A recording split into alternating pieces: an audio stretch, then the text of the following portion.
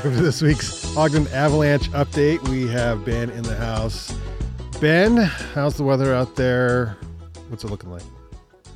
Well, we're kind of getting nickel and dimed, a little inch here, an inch there, but nothing really since the 60s. We got like pennied last night. Yeah, I mean, just a skip. Yeah. But yeah, I mean, we've kind of shifted, gotten a little bit colder weather. We're getting a lot of wind coming from the north.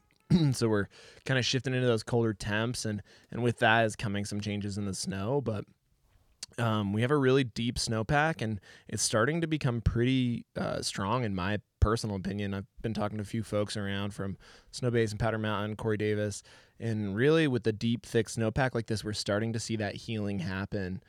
We noticed that persistent weak layer got dropped off of the forecast, and in my pits that we dug this last weekend, and then what everyone else has been telling me is they're still seeing them. The structure is still there, but they've kind of gone dormant.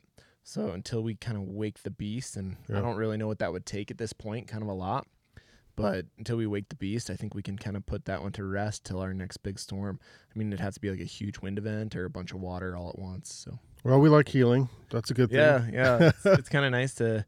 We went really big cycle there for a while. Like the South Face Bend Loman went huge. The Chili Peak slabs went big, and a lot of things were moving. And that persistent weak layer was kind of a problem for a while. But now it's seeming like it's going to be good. But with that same kind of persistent weak layer theme, this cold weather that's come, the cold, calm, clear nights. We had some surface hoar that's been forming, and some near surface faceting.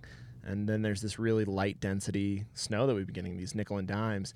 And because it's so light and low density, we're seeing that facet through really fast. Sometimes overnight, that's turning into near surface facets. And what that means is essentially it's not so much an issue for now. It actually makes great skiing, right? It's for our next storm system. If we get a big storm, we're going to have a couple inches of this near surface faceting where it's preserved and not destroyed by like the sun or the wind or anything like that. But yeah, until we get our next storm, I think we're kind of ready to give her the goat. Okay, you pulled something up on my computer to look at. Did you need to chat about that? No, we're just looking at snow totals just to see what we got, if there's anything overnight, and looking at the wind. Right now, kind of our big, Ogden always has a lot of wind on our ridge tops, and so that's kind of the issue we're going to have. We have a lot of light density snow blowing around, and if it's landing on some of that surface hoar, those near surface facets, we could get kind of some touchy or pocketed wind slabs, but they're going to be easy to identify and easy to avoid. So tonight, Corey's going to bring us up to date, right?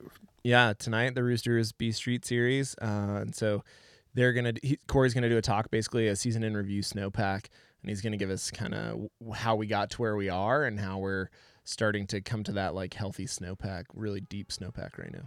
Okay, we'll live stream that as well on Ogden Avalanche Facebook, Ogden Avalanche YouTube. So if you can't even watch the live stream, it's there for life on the internet, so you can catch it later. So awesome. So we'll be there, and we'll see you then. Anything else, Ben? Yeah, I think we're good. Okay, awesome. Thanks.